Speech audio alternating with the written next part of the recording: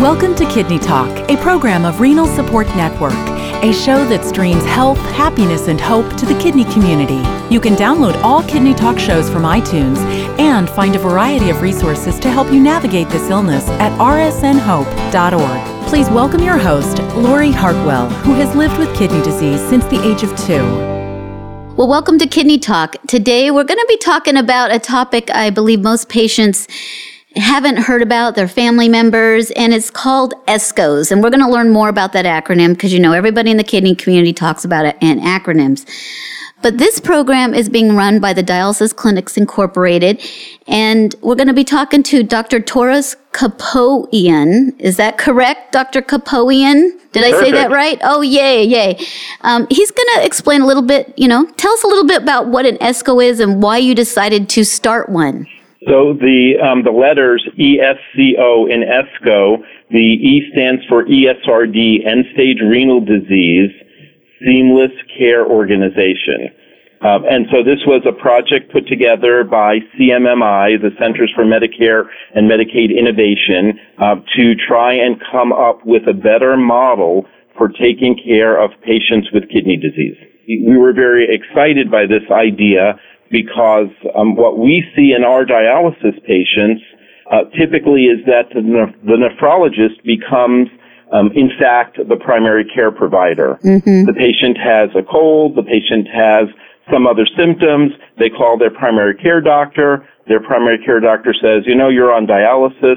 I'm really not sure what you can take. You should call your kidney doctor. Well, and I'm a victim of that because my nephrologist is my primary care doctor because I ran into the same problem. I would call somebody and they're like, well, what does your nephrologist say? And I'm like, well, I guess I should just go see him if you want me to ask him what to do all the time. and so what ends up happening is patients do exactly the same thing. So they stop calling their primary care provider and they call their nephrologist directly. And so we end up assuming the care. Mm-hmm. And so here's the opportunity to not just assume the care from the kidney side of things, but to really try to assume and coordinate the care from all aspects for the patient. So that would include things in addition to just your, vascular access surgery, dialysis. It might include maybe your annual exams would encompass more of the primary care functions. Is that a good example? Well, we're not actually performing the primary care functions, but we're serving more almost like the coordinator of those functions. To make sure it's all happening. Exactly. So our patients are, as you know, are really sick. They're on a lot of medications. They have lots of doctors and they have lots of tests and lots of things going on. And it's easy to lose track of those things.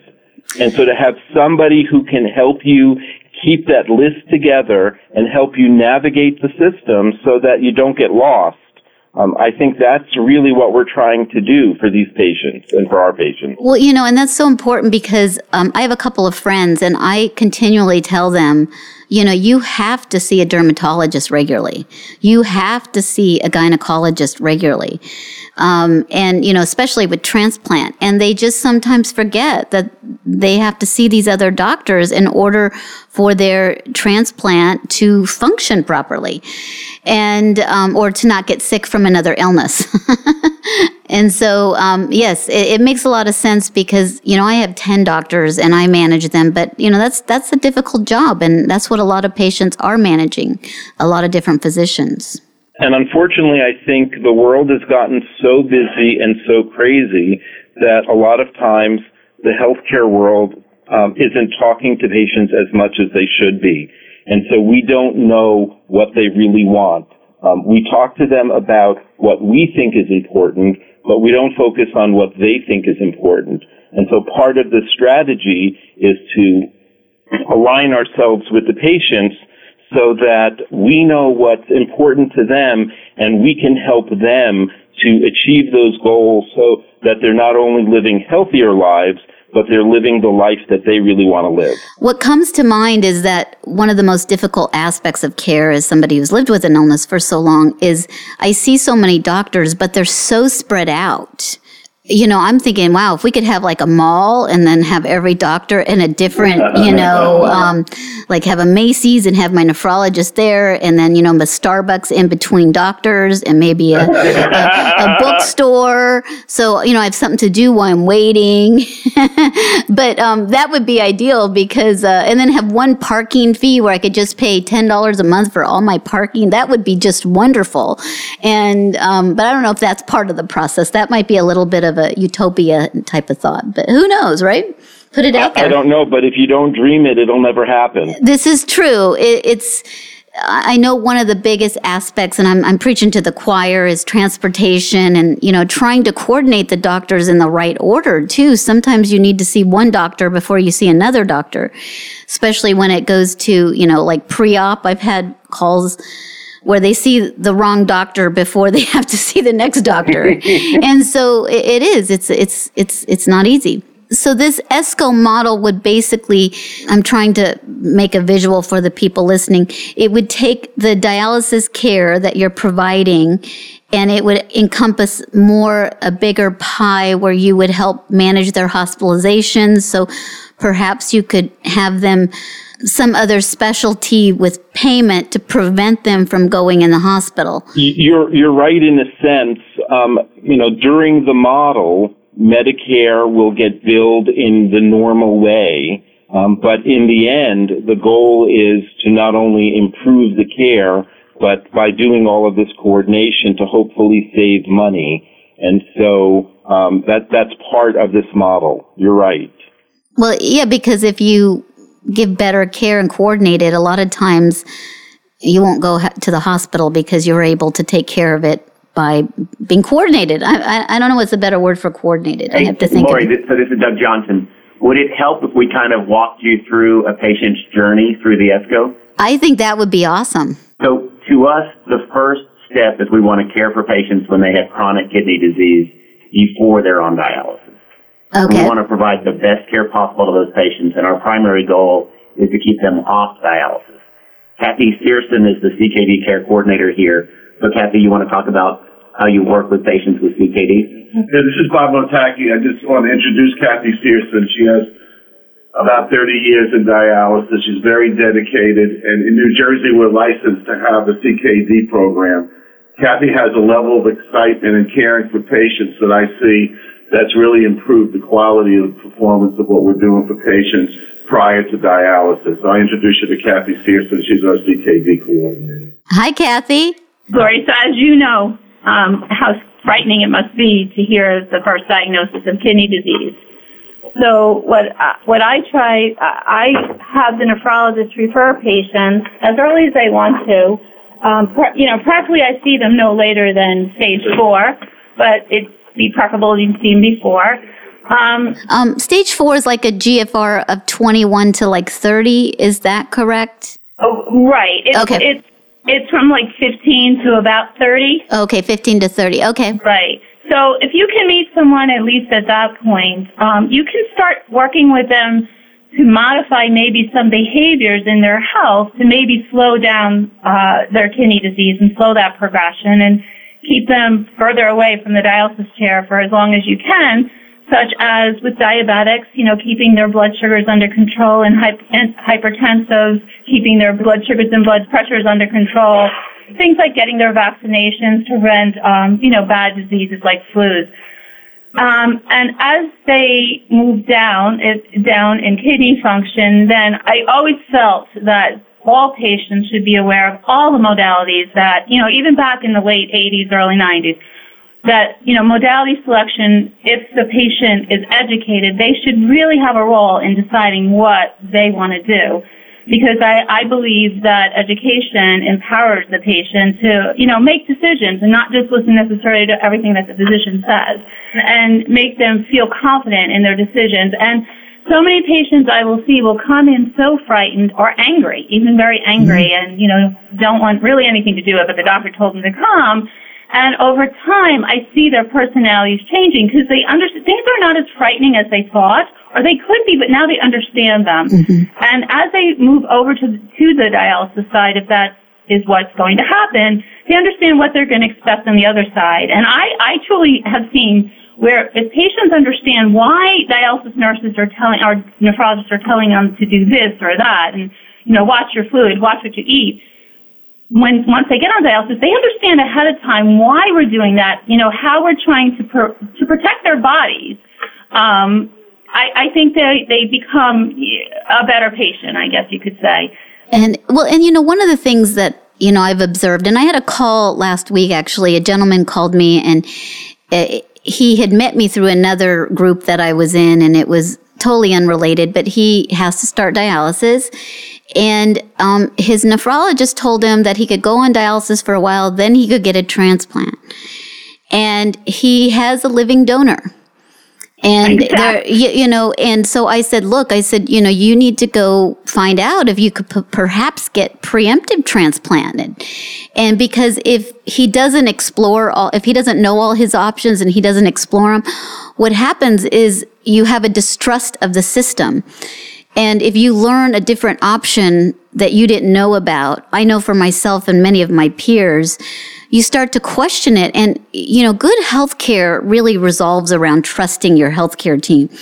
And if they feel like you haven't told them something, or you told them something and they don't remember, you're still guilty of you not telling them, that it really prevents to have the best relationship. And I know for myself, living a long time, you have to pick your healthcare professionals, your doctors, as carefully as you pick your husband, because it's sometimes even a little more important of a relationship than, your spouse, because you won't be here without a good one. So I imagine you get a chance to build trust with patients, and then they can come to make their own decisions. You're so right about that transplant, because so many patients come to me and say, really? I can go get a transplant evaluation before dialysis? It's amazing. Most people don't know that, so you're exactly right. Right. So I think, like with the ESCO, starting out with the trust right from the beginning before you even move over to dialysis, and then move on to the other patients. I have Karen here, who's one of the dialysis care coordinators. I just think a patient will just feel so much more secure knowing, as they move down, go across the different spectrums of kidney care. And once a patient starts in the dialysis clinic, I'm going to introduce you to one of our transitional care coordinators, Karen Nugent. Karen also has a background. She's been at every level in the dialysis business. She's been a patient care tech, an RN, an educator, and just recently, over the last couple of years, she's been enrolled, and obviously she's now a nurse practitioner as well. She serves as our transitional care coordinator in Monroe and the Freehold unit. So, hi, Karen. Thanks for joining Kidney Talk. Hi, Lori. Thank you for having us. I appreciate the opportunity to share our experience here at DCI. One thing I wanted to mention, you were talking earlier in the phone call about that mall where you thought it would be great and you can go to your Macy's store and see your nephrologist, and then go to Starbucks and get coffee and before you go to the cardiologist. What the transitional care coordinator kind of does fill that role in that she helps coordinate the care for the patient amongst all their providers.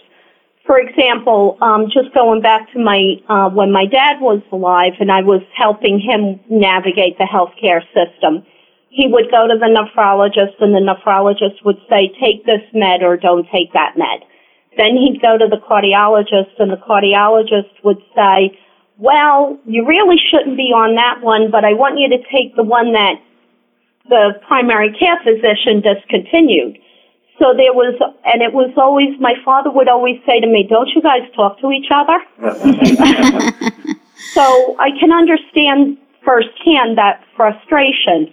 And that's where my role comes in with the patient once they start on dialysis. And with the patients, especially with the patients that have had CKD education prior to coming to dialysis, they come with a working fistula. They don't have the catheter in their chest, which is, as we all know, is a high risk for infection. So they're starting out on better footing. With my role, coordinating the care, we try and help them navigate and stay out of the hospital and reduce admissions. And then, of course, if they've never been admitted, then we don't have to worry about the readmission. Right. Well, one of the things, too, what you're saying is that I think of all the elements of the care that I have to, do every day. And it's like having a PhD, and I've had 40 plus years to learn how to do this. And when somebody is just entering the kidney community, it's kind of like the deer in the headlights. They don't know what, they have to have time to just acclimate to making decisions. So I know that people are, have to make a decision, you need to go on dialysis right now, which, you're going to go in-center hemo. That's really the only option you have. And I think it leaves people feeling angry that they didn't get to make a choice.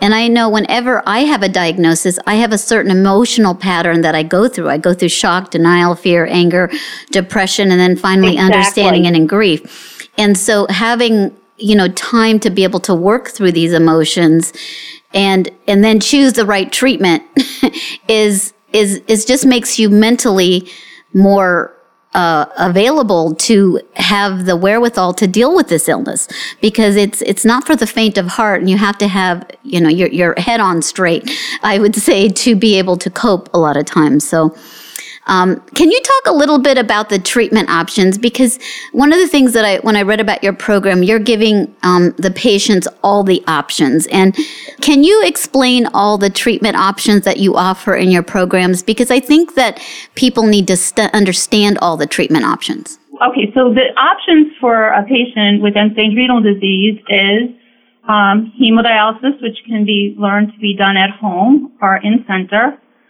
Peritoneal dialysis, which is a home option, but there are ways to do it either automated or non-automated.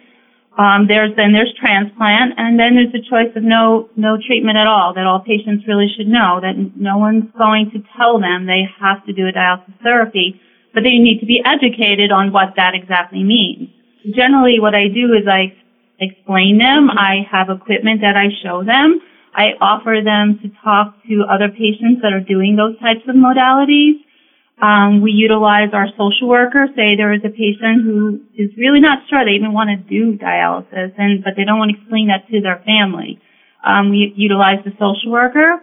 We have a dietitian, so people can talk even before they start dialysis.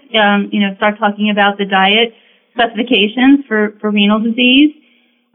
So we offer it all. I tour people in the hemodialysis unit. So whatever, and if I don't know the answer, I have plenty of people to go to and ask. Well, one of the topics you touched upon is that people don't have to do dialysis. And I think this isn't a subject that's really talked about a lot. I know when I have spoken to some people that I've known that have experienced kidney failure, and I say, you don't have to dialyze if you don't want to. It's a choice, choosing dialysis. But unfortunately, if you get too sick, there's no other alternative other than, I'm trying to figure out how to gracefully say this, is that mortality is a very strange thing for all of us to talk about, and saying, everybody has an expiration date. And if you don't do dialysis, it's more likely to come sooner rather than later. What do you tell people that might not be good candidates for dialysis, or may not want to do dialysis if they, were thinking, or even stopping dialysis? I had a conversation with a lady the other day who's thinking about stopping dialysis because she's just been on for a very long time and she doesn't have much quality of life anymore.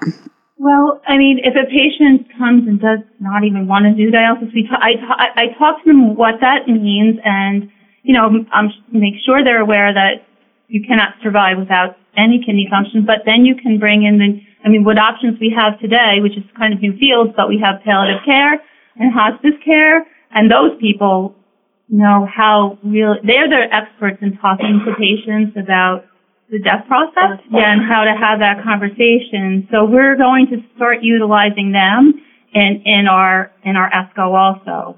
But I think it's just something that patients have to They know. They know. That is a decision they can make. And I think another important thing is that no matter what they decide, it's not the end all. A lot of patients, it's a big pressure to make a decision on what to do. So I always make sure they know. So if you choose, you say, you know what, I think I would like to try home dialysis, but I don't know. Well, I would say, well, you can try it. Doesn't mean if it doesn't work out, you can't go to in-center. Or if you feel that you're maybe don't want to do this and you're going to what we call medical management, where you're receiving comfort care, or we're just treating your symptoms because you don't want to go into dialysis therapy. At any point in time, if you change your mind, you can. So nothing is written in stone. Right. It's not like you sign it, I'm never going to do dialysis. You're not signing that you'll never do it. You're just choosing it for the moment. A lot of people don't realize that they think once they make that decision, that's it. Right. That's what they're going to be stuck with. But, I tell them all the time, we have people that go from one modality to the next, maybe 2 or 3 times during their career on dialysis. So. Well, and I got a call from a patient who was on hemodialysis, and they're like, I like to try peritoneal, but, they didn't realize that they could. You don't have to stay on a treatment option. You can switch, even if you have a current treatment that's, working, but it may not be impacting your lifestyle the way you want it to. So, but I think this is a great, new model that needs to be explored. I really like the idea of the whole mall scene where, I could just go there, and I think a manicure, pedicure, massage place right next to it might be attractive to patients as well. Really try to make the care coordination, which you're trying to do, as easy as possible, because if you're seeing, so many doctors, your care is not being coordinated, it's really hard to go and, work and take care of your family because you're so mired into the aspects of just coordinating your own care and not always getting the best care because you don't know what you're doing. I mean, you don't know what to ask. Or on the other side, if the care isn't coordinated, you're getting the same care over and over and over Exactly. again. You go to the cardiologist, he does the CBC and a chem, he does some blood work.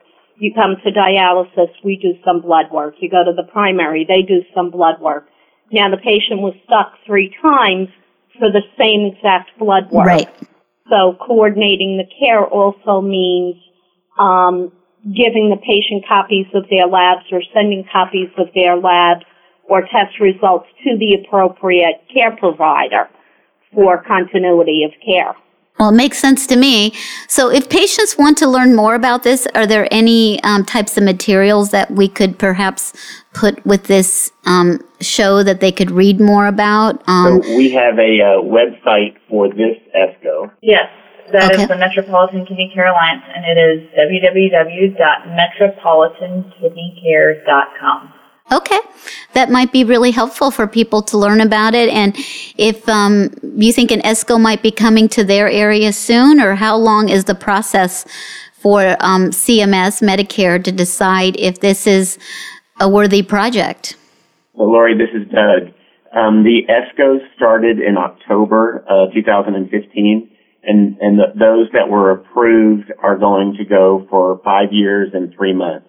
We're hoping that they're going to that CMMI will open up the process again this year so that there can be more ESCOs in other areas of the country so that more patients can benefit from this new type of care. And how can patients help the process if they want an ESCO in their area that would do more management of their care? Talk to your nephrologist. Talk to your nephrologist and say... talk to your dialysis clinic. And I'll tell you one thing that's very wonderful about the different ESCOs is that each of our ESCOs has a patient representative on the board. And it's one thing for us to be implementing the care that we think is the most important changes in care. It's something completely different to be able to talk to someone who is a patient in the ESCO experiencing the changes and learn from them how we need to do a better job. No, it's true. I mean, I hope they bring up that mall idea. I hope they bring up telemedicine. Some appointments can be done, so I don't have to drive. to make it more convenient so we can go live, as you said, the life we were meant to live. Got it. Well, thank you so much. I appreciate your time and explaining ESCOs. And I really think the whole community needs to work on acronyms because there are just so many of them. And I have to say, like ESCO, CMMI, CMO, CMS, I mean, it's a different language. So maybe we can just come up with like a word and then it means something. I don't know. I think we need a committee. So I'll come up with a better name. This is Wayne. Hey, Wayne. I think the patients and the general public, in conjunction with the CKD community and ESRD community, needs to understand that this project and initiative, I think one of the biggest benefits is it's brought awareness. I recently talked to somebody who is, just a very intelligent person. I tried to explain the ESCO to him, and I said, well, do you know what ACO is in the hospital setting? He says, oh, of course, I know about accountable care organizations. I said, well, it's an ESCO. I said, ESRD, Seamless Care Organization. He said, ESRD, and I said, are you telling me you don't understand what ESRD stands for? And he says, I honestly don't. So I said, well, end-stage renal disease. He says, well, gee, what's that? So it really was an eye-opener to me that I think the ESCO is going to give us a great opportunity, just for the general public, to even become aware of what CKD is, chronic kidney disease, right, with the hopes of being able to prevent any patient from ever having to go on dialysis again. But for me, that's a big part of this initiative is that we are able to utilize incredible resources to reach out to society and to bring awareness, and then to utilize this transitional care coordination to not only benefit the health care of each individual patient and ultimately, hopefully, have cost savings from federal government programs and state programs, but really just to bring the communities together and to bring awareness and to help improve the mental health of CKD and ESRD population. Well, thank you so much. I mean, it is. It's. I appreciate all your efforts to improving the care of people who have kidney disease, and I look forward to learning more about your program as it progresses. So, with that, go take care of your patients. Thank you. Thanks, Laura. Thank you. Thanks for listening to Kidney Talk, a program of Renal Support Network. Please make sure to find us on Facebook or sign up for our newsletter at rsnhope.org. Kidney Talk is intended for informational purposes only. It is not intended to be a substitute for professional medical advice, diagnosis, or treatment from your physician. Always seek the advice of your own healthcare provider regarding your medical condition.